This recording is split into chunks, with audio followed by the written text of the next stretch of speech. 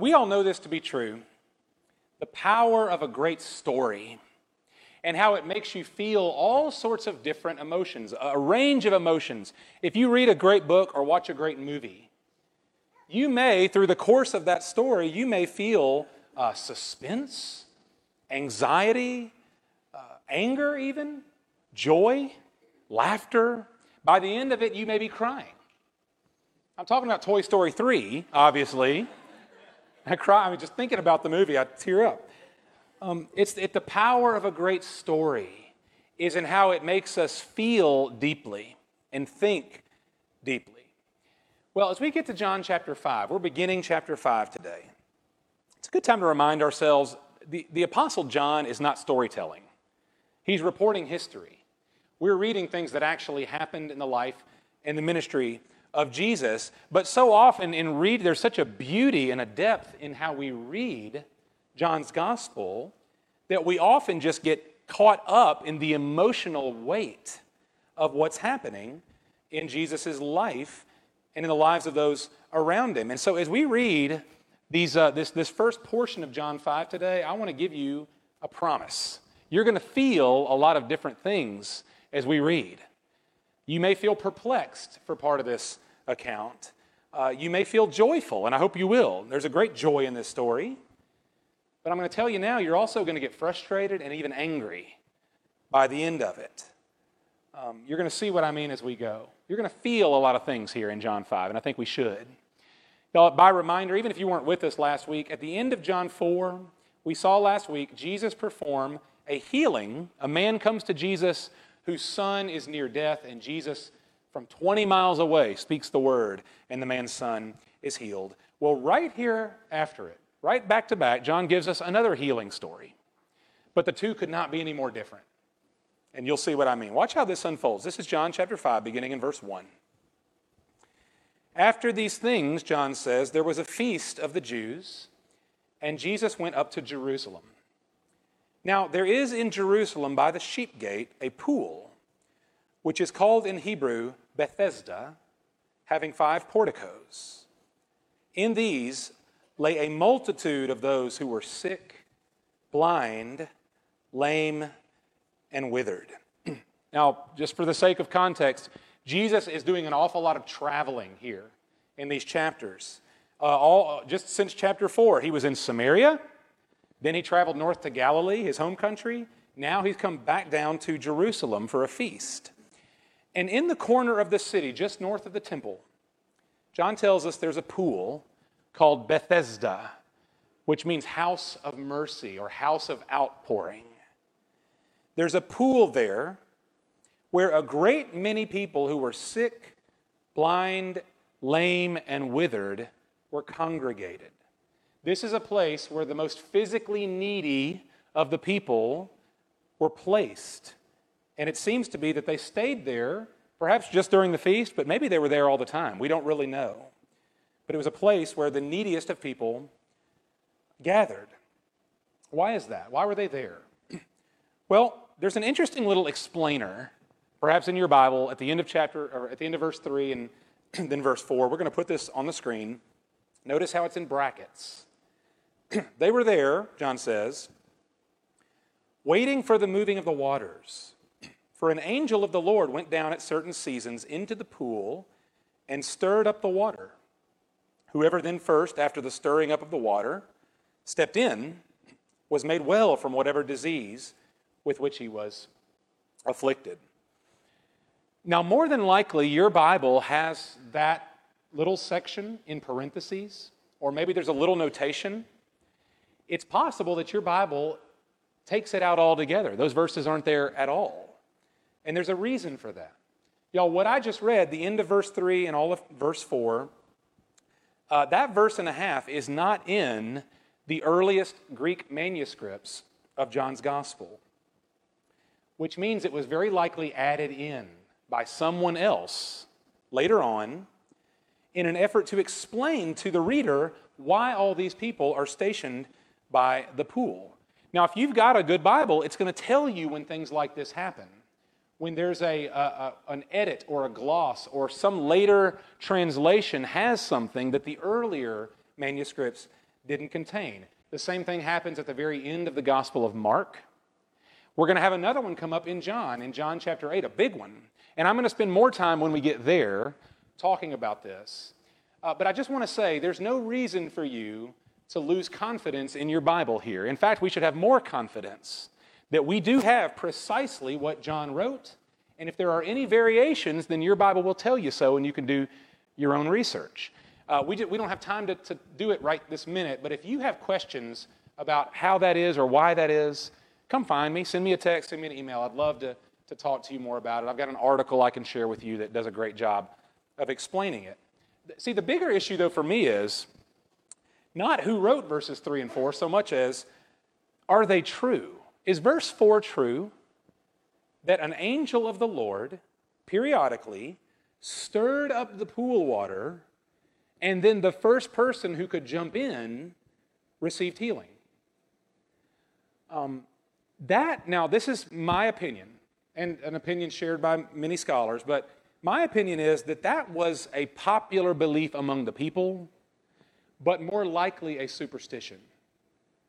And the reason I think that is, I'm not aware of any place in the Bible where God offers a miracle to the fastest person, the person who can come get it the quickest. I don't tend to think that's how God's grace operates. And so I can be wrong when I say this, and if I'm wrong, that's okay. But I don't think that this pool operated as a place of healing in that way. I think that was the understanding among the people, and that's what gave these people hope. I mean, what other hope did they have? Except that maybe the water would get stirred up, and one of us can get in and be healed, right? But see, that's not the point of the story. The point of the story is that hope actually does show up. Hope does enter into the scenario. And his name is Jesus. Look at verse 5. There was a man there who had been ill for 38 years. When Jesus saw him lying there and knew that he had already been a long time in that condition, he said to him, "Do you wish to get well?" The sick man answered him, "Sir, I have no man to put me into the pool when the water is stirred up. But while I'm coming, another steps down before me." Jesus said to him, "Get up, pick up your pallet, and walk." Immediately, the man became well and picked up his pallet and began to walk. So based on the context, we can assume that this man is paralyzed. John doesn't say that directly, but he's lying on the mat, incapable of getting anywhere on his own. And the story tells us he's been that way for 38 years. Hey, that's how old I am. 38 years in this condition. And Jesus sees this man and comes to him as a stranger. This man doesn't know who Jesus is. And so this stranger walks up and asks the most obvious question imaginable. What we might even say is a foolish question. He looks down at this man and says, "Do you wish to get well?" Of course he wishes to get well. But you notice in the man's response, he doesn't say yes. He answers in a way that reveals his perspective and how skewed his perspective had become. He says, "I have no man to carry me and put me in the water. So if the water does get stirred up, I've got no way of getting in first."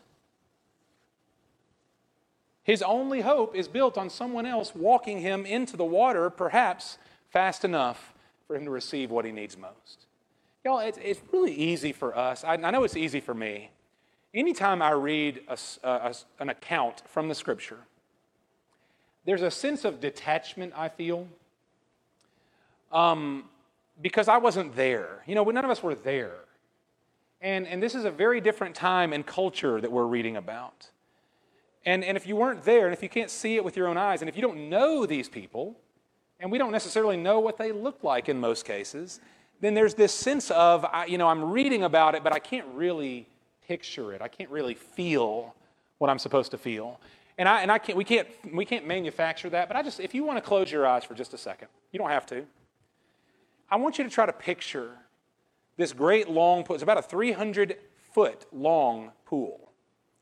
It's not a little swimming pool. It's not a hot tub. We're talking about a long pool with a great many people in tremendous agony. And here's this man, this helpless man, who can go nowhere on his own. He's got to be carried. And here by this pool, which they called the house of mercy, he lies on his straw mat with no one to take care of him, no one to meet his needs. And then one day a stranger walks up to him, and their eyes meet. And this stranger says to him, "Get up, pick up your pallet, and walk." Y'all think about the fact that if any other man had said those words, what a cruel joke it would have been. To taunt this poor man by telling him to do something that he couldn't possibly do. But when Jesus speaks these words, when Jesus issues the command, immediately the man becomes well and picks up his pallet and begins to walk. These legs that had no muscle left in them, these joints that were locked up tight from years of paralysis, this man whose only hope was for another man to come around and carry him, this man now springs up off the floor and rolls up his little pallet and walks. Jesus creates what he commands. Jesus creates what he commands. He speaks the word and it's done.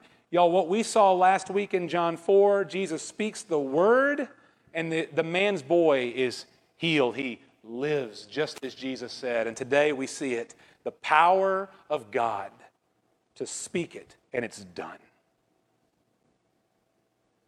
Y'all, I mentioned a minute ago how we have two miracle stories right back to back at the end of chapter 4, at the beginning of chapter 5, and yet how totally different they are.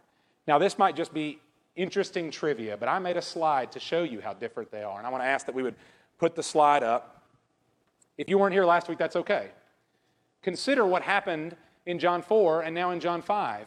We have in John 4 a man who seeks Jesus out, but here in John 5, Jesus seeks a man out. In the last story, the man asks Jesus for healing for his son. In this chapter here, the man doesn't ask for healing. In the last miracle, Jesus heals from 20 miles away, but here he heals up close. In John 4, the healing was private. Very few people even knew about it. But here it's public. And in John 4, that man and his whole family believe, they come to faith. Here in John 5, faith is never mentioned. It never comes up a single time in this account. Now, why do I show you this? Y'all, there's a temptation for us, especially if you've been a Christian or if you've been around church for a while, we kind of grow accustomed to Jesus. And we know a lot of the stories, and we can even maybe quote some of the sayings that Jesus spoke, and there's a familiarity that it might be a temptation for me to think that I've got Jesus all figured out. I've got him pinned down. I've created a category for him, and it may even be that I feel like I know how he works. If I do this, then Jesus will do that. If I pray this, then Jesus owes me this. And y'all, I just want to encourage you that you can't pin this man down. He's not a category. He doesn't work by formulas. Jesus Christ is the singular most mysterious, powerful, gracious, wonderful person there ever was or ever will be. And he's simple enough that a little child can know him. And yet he's deep enough that the greatest scholars will never reach the bottom of who he is. I want to encourage you in this, that you would take your life, however many days God gives you, take your life and devote it to getting to know this divine man. You will never reach the bottom. You will never get him all figured out. He will always surprise us because there's nobody else like him. Commit yourself to following him, trusting him, worshiping Him, studying Him, knowing Him. It'll change your life. Now, I told you this story was perplexing, verses 3 and 4, and then joyful. Oh my goodness, the healing we just saw. But I also promise it's going to make you mad. Look at what happens next. Verse 9, little bitty statement here in verse 9. John says, now, it was the Sabbath on that day. Can I give you a very quick understanding of what Sabbath means here? The Sabbath is the day that God ordained and designed to be a day of rest and worship. We read all about it in the Old Testament. It's one of the 10 Commandments. That the Jewish people, God's people, on sundown Friday to sundown Saturday, that was their Sabbath, and it was a day that God commanded no work to be done. He said, you shall observe the Sabbath and you shall keep it holy. You set that day apart in worship of God, and you don't work. And so, of course, Sabbath is a good thing. It's a God-ordained thing. But as people so often do, the people took this good thing and they hardened it and turned it into a legalistic ritual.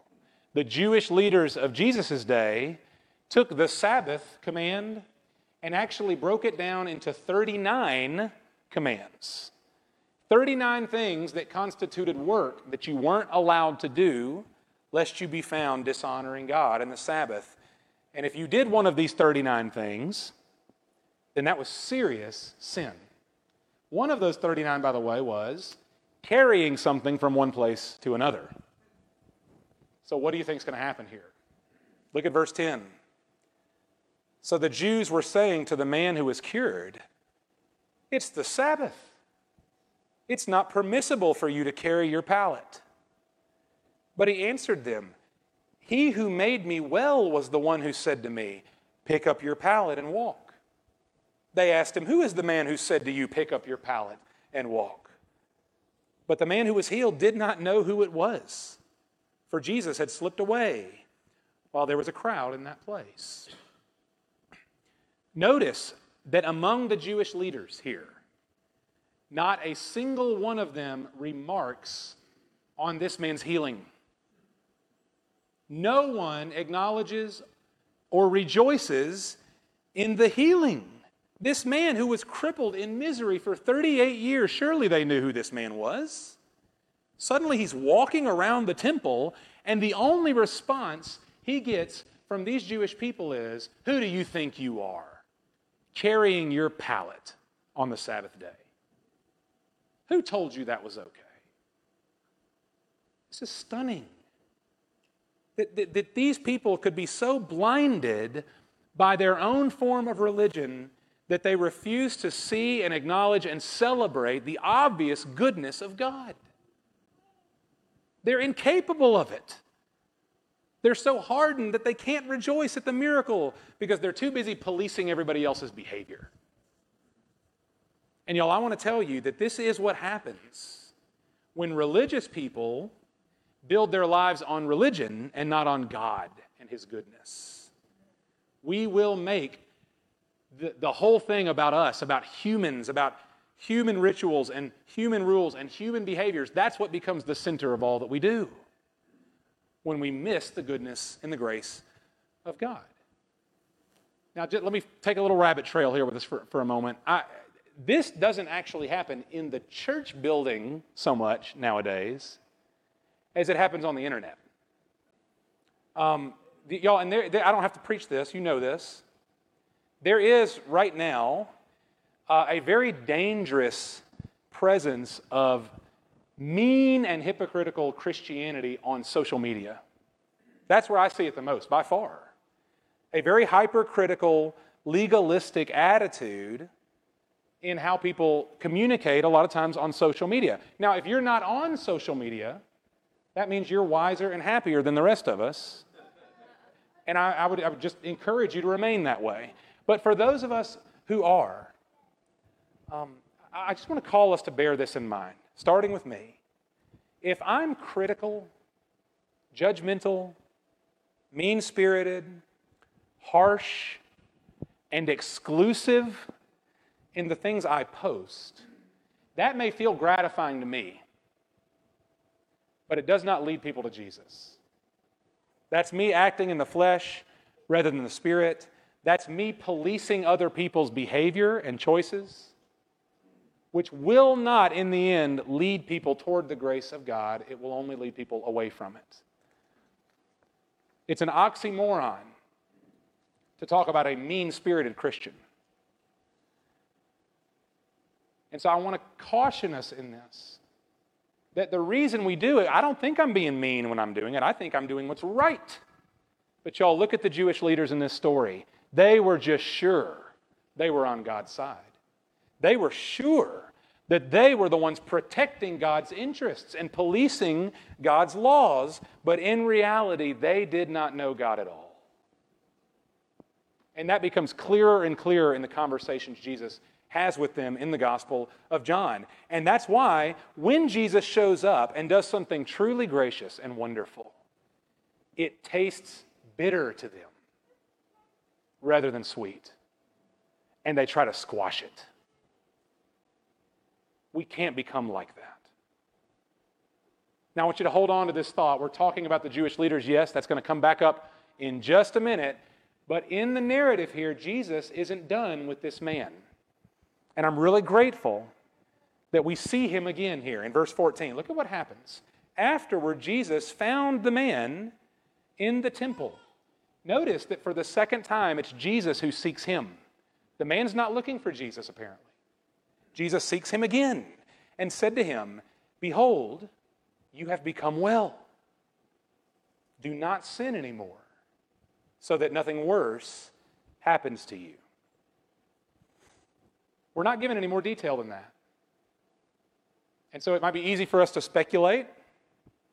I tend to think that this man had some kind of besetting sin in his life that Jesus is pointing to here. It seems unlikely to me that Jesus is speaking about sin only in general. We can recall from other places in John already where Jesus speaks to the hidden sins of people's hearts. John 4 is a great example of that. The woman at the well, Jesus knew all about her. He knew all the sins that she'd ever committed. And so we know that Jesus knows the heart of individuals. But here's the key. Not so much that we speculate on what this man's sin could have been, but the command here, sin no longer, Jesus says, so that nothing worse happens to you. Now, what could be worse than 38 years of paralysis? Eternity apart from Christ. That's the only thing that could truly be worse than what this man's already experienced. Eternity apart from Jesus. And that's why Jesus is not content to heal this man's physical sickness and then just let him be. He goes and finds him to show him his far greater need. And y'all, I want to say, in this case, this man in John 5 is no different than you and me. His physical circumstances may be so. But in this case, if we're honest and if we reflect on what the Scripture tells us, all of us are incapable of coming to God on our own merits, based on our own good works. We are spiritually dead to God, and we're in need of a new life. We're in need of a new birth, Jesus says. And so that's what Jesus has come to do, not merely to heal physically, although Jesus has done it, and I believe he still does. But that's not his ultimate purpose. It's to bring life to those who are spiritually dead, who otherwise would be separated from God for eternity. And so just like this man, consider there was nothing he could possibly do to deserve what Jesus Christ gave him. In this case, he didn't even ask for it. And yet Jesus poured out his mercy freely and fully on a person who was otherwise helpless and hopeless. And y'all, that's how it works with us. We are hopeless sinners, helpless and in need of rescue. Nothing that we can do about it unless hope enters in, unless there's good news delivered to us from on high. And this is the hope that we've been given. that Jesus Christ has entered into the world and that he laid down his own life. He died on the cross for our sins so that by faith in him we may be made alive to God, both now and forever. Hope has entered in for you and me. And so interestingly in this story, I mentioned it in the slide a moment ago, we have no indication that this man ever had faith.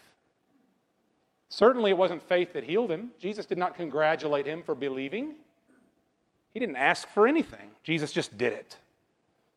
But even after the fact, John doesn't tell us. We don't know. Again, it's not fair to speculate. We certainly hope he did. But we're left with the thread untied. We're just not sure. What we do know is that the very last thing this man does, in some form or fashion, he does testify of what really happened. And we see that in verse 15. The last thing we ever see of this man in the Bible. The man went away and told the Jews that it was Jesus who had made him well. He might be testifying in faith. He might be ratting him out. We're not really sure. But he makes it known Jesus did this. Now, how do you think this is going to go? Up until now, the Jewish leaders have been skeptical about Jesus. They've been resistant to Jesus. But beginning right now, they become outright defiant. Verse 16, for this reason the Jews were persecuting Jesus, because he was doing these things on the Sabbath. But he answered them, my Father is working until now, and I myself am working. For this reason, therefore, the Jews were seeking all the more to kill him, because he was not only breaking the Sabbath, but also was calling God his own Father, making himself equal with God. This is a massive turning point in the ministry of Jesus Christ. And it escalates so quickly. I mean, think about the progression here. The whole fuss started because some guy was carrying his mat on the Sabbath day. And when the man is confronted, he says, don't look at me. The man who healed me told me to do it. And so right at first, what are the Jews mad about? They're mad that Jesus told someone else to break the Sabbath, to break one of their 39 rules. Never mind the fact that he healed the man from an impossible sickness, but they're upset now that Jesus is encouraging Sabbath breaking. That's their perception of things. And look at how Jesus responds. This is a bombshell. He says to them, my Father is working even now, and I myself am working. Now, what's so crazy about that statement? Remember the one big rule of the Sabbath. No work. That's the one big rule that 39 rules supported. Here are all the ways that we're going to police your behavior to make sure you don't do any work on the day God said to rest. And so think about now what Jesus is actually saying here. My Father never stops working. His good and gracious purpose is always being fulfilled. He never sleeps.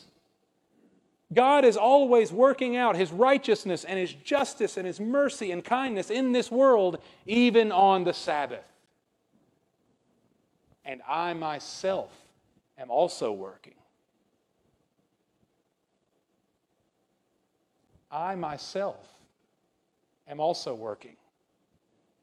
Your rules have no claim on me. Why not? I'm the Son of God. The Son of God takes no days off either.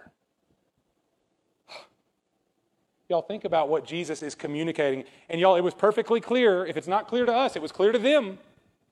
The Jewish leaders absolutely understood what he was saying. You see it again in verse 18. They're no longer just angry with Jesus. Now they've made up their minds to kill him. He must be destroyed, because he, being a man, has made himself out to be God. They are perfectly clear on who Jesus claims to be. You and I should be too. This is God in the flesh. And just as the Father is working at all times. So Jesus is doing the Father's will. We'll see that next week. He says it explicitly. I never stop fulfilling the good work of God because I am God. As we close this message, I want to point us to a word I've used a couple of different times now already. It's a simple word, hope. And before we talk about the good side of hope, I want to talk about the negative side. And it wouldn't seem like that word would have a negative side. But think about the principal people in this story and where their hope was found. Think first about the paralyzed man that we encounter in need of healing. What was his hope? He says it with his own words. His hope was that a man would pick him up and carry him to the water. His hope was in man. What little hope he had was that somebody would graciously come along and carry him because he couldn't carry himself. But now also think about these Jewish leaders who are on the other end of the spectrum. Where was their hope? Their hope was also in man. Their hope was in themselves because they were convinced that they, in their own good works and good intentions, they could uphold the law of God and make themselves acceptable to Him. Their hope was in man as well. And y'all, I hope we see in this case that both were false and empty. That in reality, the man who was down and out and completely helpless, and those who were very proud and strong and who sat in high places, they were in the end both hopeless. Because their hope was not established on the right person. Their hope was in themselves, in the mirror, in someone else, but only in the end does Jesus Christ provide what they both need. And y'all, I want to say this, whether you feel down and out or whether you feel very good about yourself, the same applies to us. In equal measure, we all come to the same place. We need the hope that only God can provide by a gracious hand. And so if we ask the question, truly, what if the Son of God Himself really did enter the world? What if we're reading the report of history and not just an interesting story? Then it's true, if Jesus Christ is who He says He is, then He alone has truly the power to heal, as this story dictates and declares. He alone has the power to save. And if Jesus' words are true, that even today, May the 2nd, 2021, if God is still working today, and if Jesus Himself is still at His work right now, then that means right now Jesus is still bringing His saving grace to sinners like me and you. He hasn't given up. He takes no days off. He doesn't have to sleep, and He doesn't get worn out. He's always doing the good and gracious will of God. And therefore, we can have hope today. That the one who says, sin no more that nothing worse may happen to you, that what Jesus is communicating negatively, we can also celebrate positively. We'll see this next week. Jesus will say, if you behold the Son and believe in Him, you are saved. And you will never pass into judgment because you have passed out of death and into life. That's our hope. And so as we pray and as we sing, my hope this morning, and I hope this is true for you, my hope is built on nothing less than Jesus' blood and righteousness. Would you pray with me?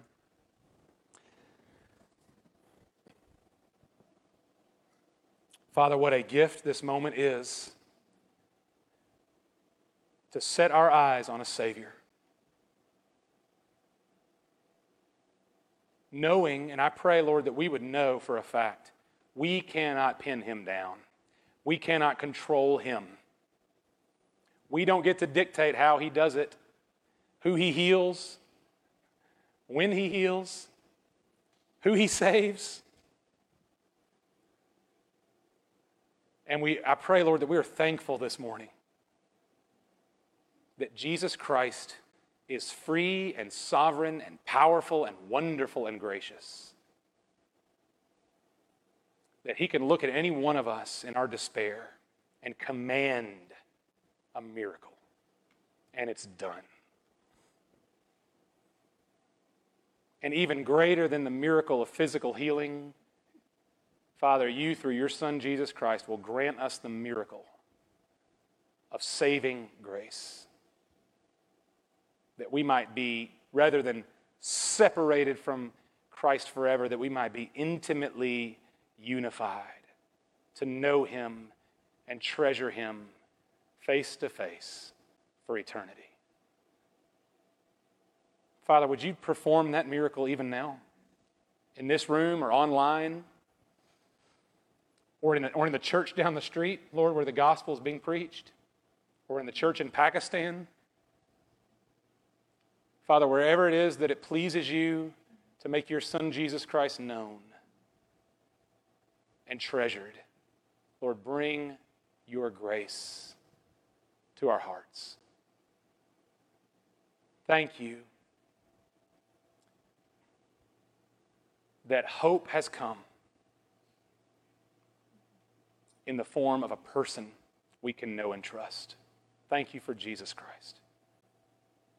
And Lord, I pray that we would have no greater ambition than to look to him and know him, to study him, to walk with him, to trust him and worship him.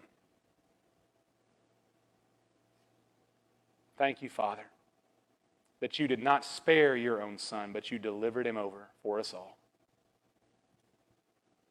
May we believe it, and may we treasure him as he deserves. Today in Christ's name, amen.